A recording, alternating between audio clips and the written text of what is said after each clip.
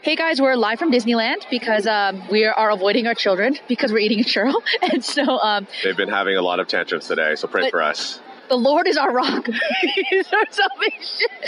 So we are turning hard to read this chapter. So we are turning to the Word at this time, and we hope that you are encouraged. Just want you to know, this is actually going to be a 2-week series. As I was studying this idea of the rock, God as being the rock of our salvation, there was too much. It's used in a lot of different ways in a lot of different places. So this week, we're going to start with a psalm. I love starting with psalms.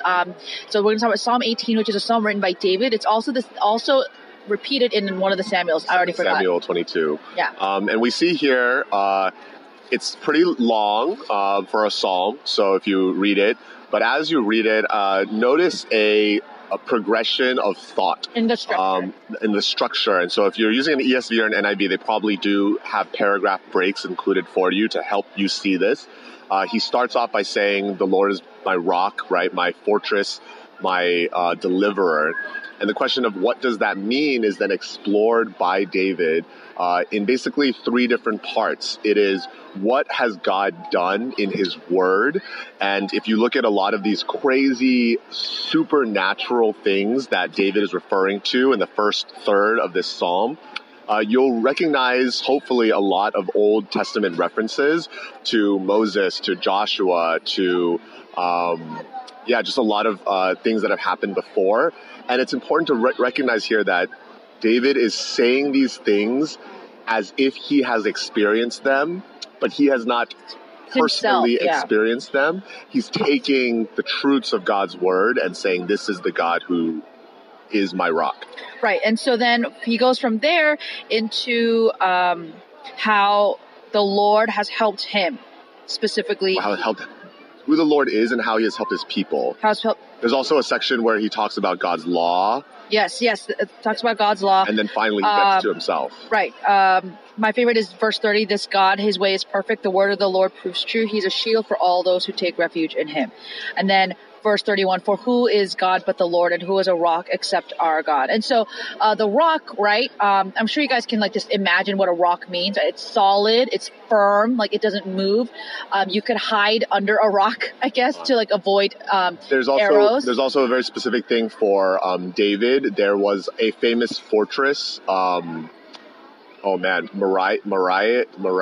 something. I can't remember right now. I should have pulled it up. But there's a famous fortress that David would go to strategically. It was in this sort of mesa area, and it was known as the Rock, right? So that idea of the fortress, it's God, you are the place I turn to when I need safety and when I need defense. And Israel is very full of hills and these caves. David actually hides in not just that fortress, but other caves when he is running from Saul. And when he's fighting the Philistines, it's very common for people to hide in these craggy mountain hills. And we're going to see more uses for rock as we read, but this is just a really good intro. I'm sure you guys can just see, that this is such a powerful image. And if you can just imagine different songs that we've sung over the years that have the word rock in it, there is no rock like our God. Rock of ages, Jesus is the rock. Jesus is the rock. Again, I love Psalm 18 because what that means to David is more than just a feeling. It is based on what God has done in the past, based off his word, based off what he has seen God do in his people, and what he's seen God do in his own life. And I think it's, for a lot of people, you say it's hard to depend on God. You're right. It is hard when you have no basis to depend on him. And you don't see what he's done. Why to depend on him.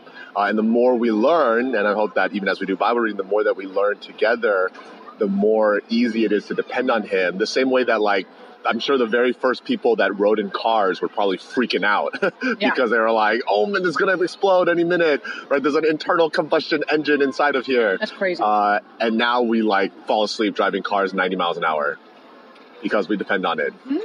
But the Lord is, so I hope that this is such a powerful message for you these next 2 weeks, that, God is our rock. He is our salvation.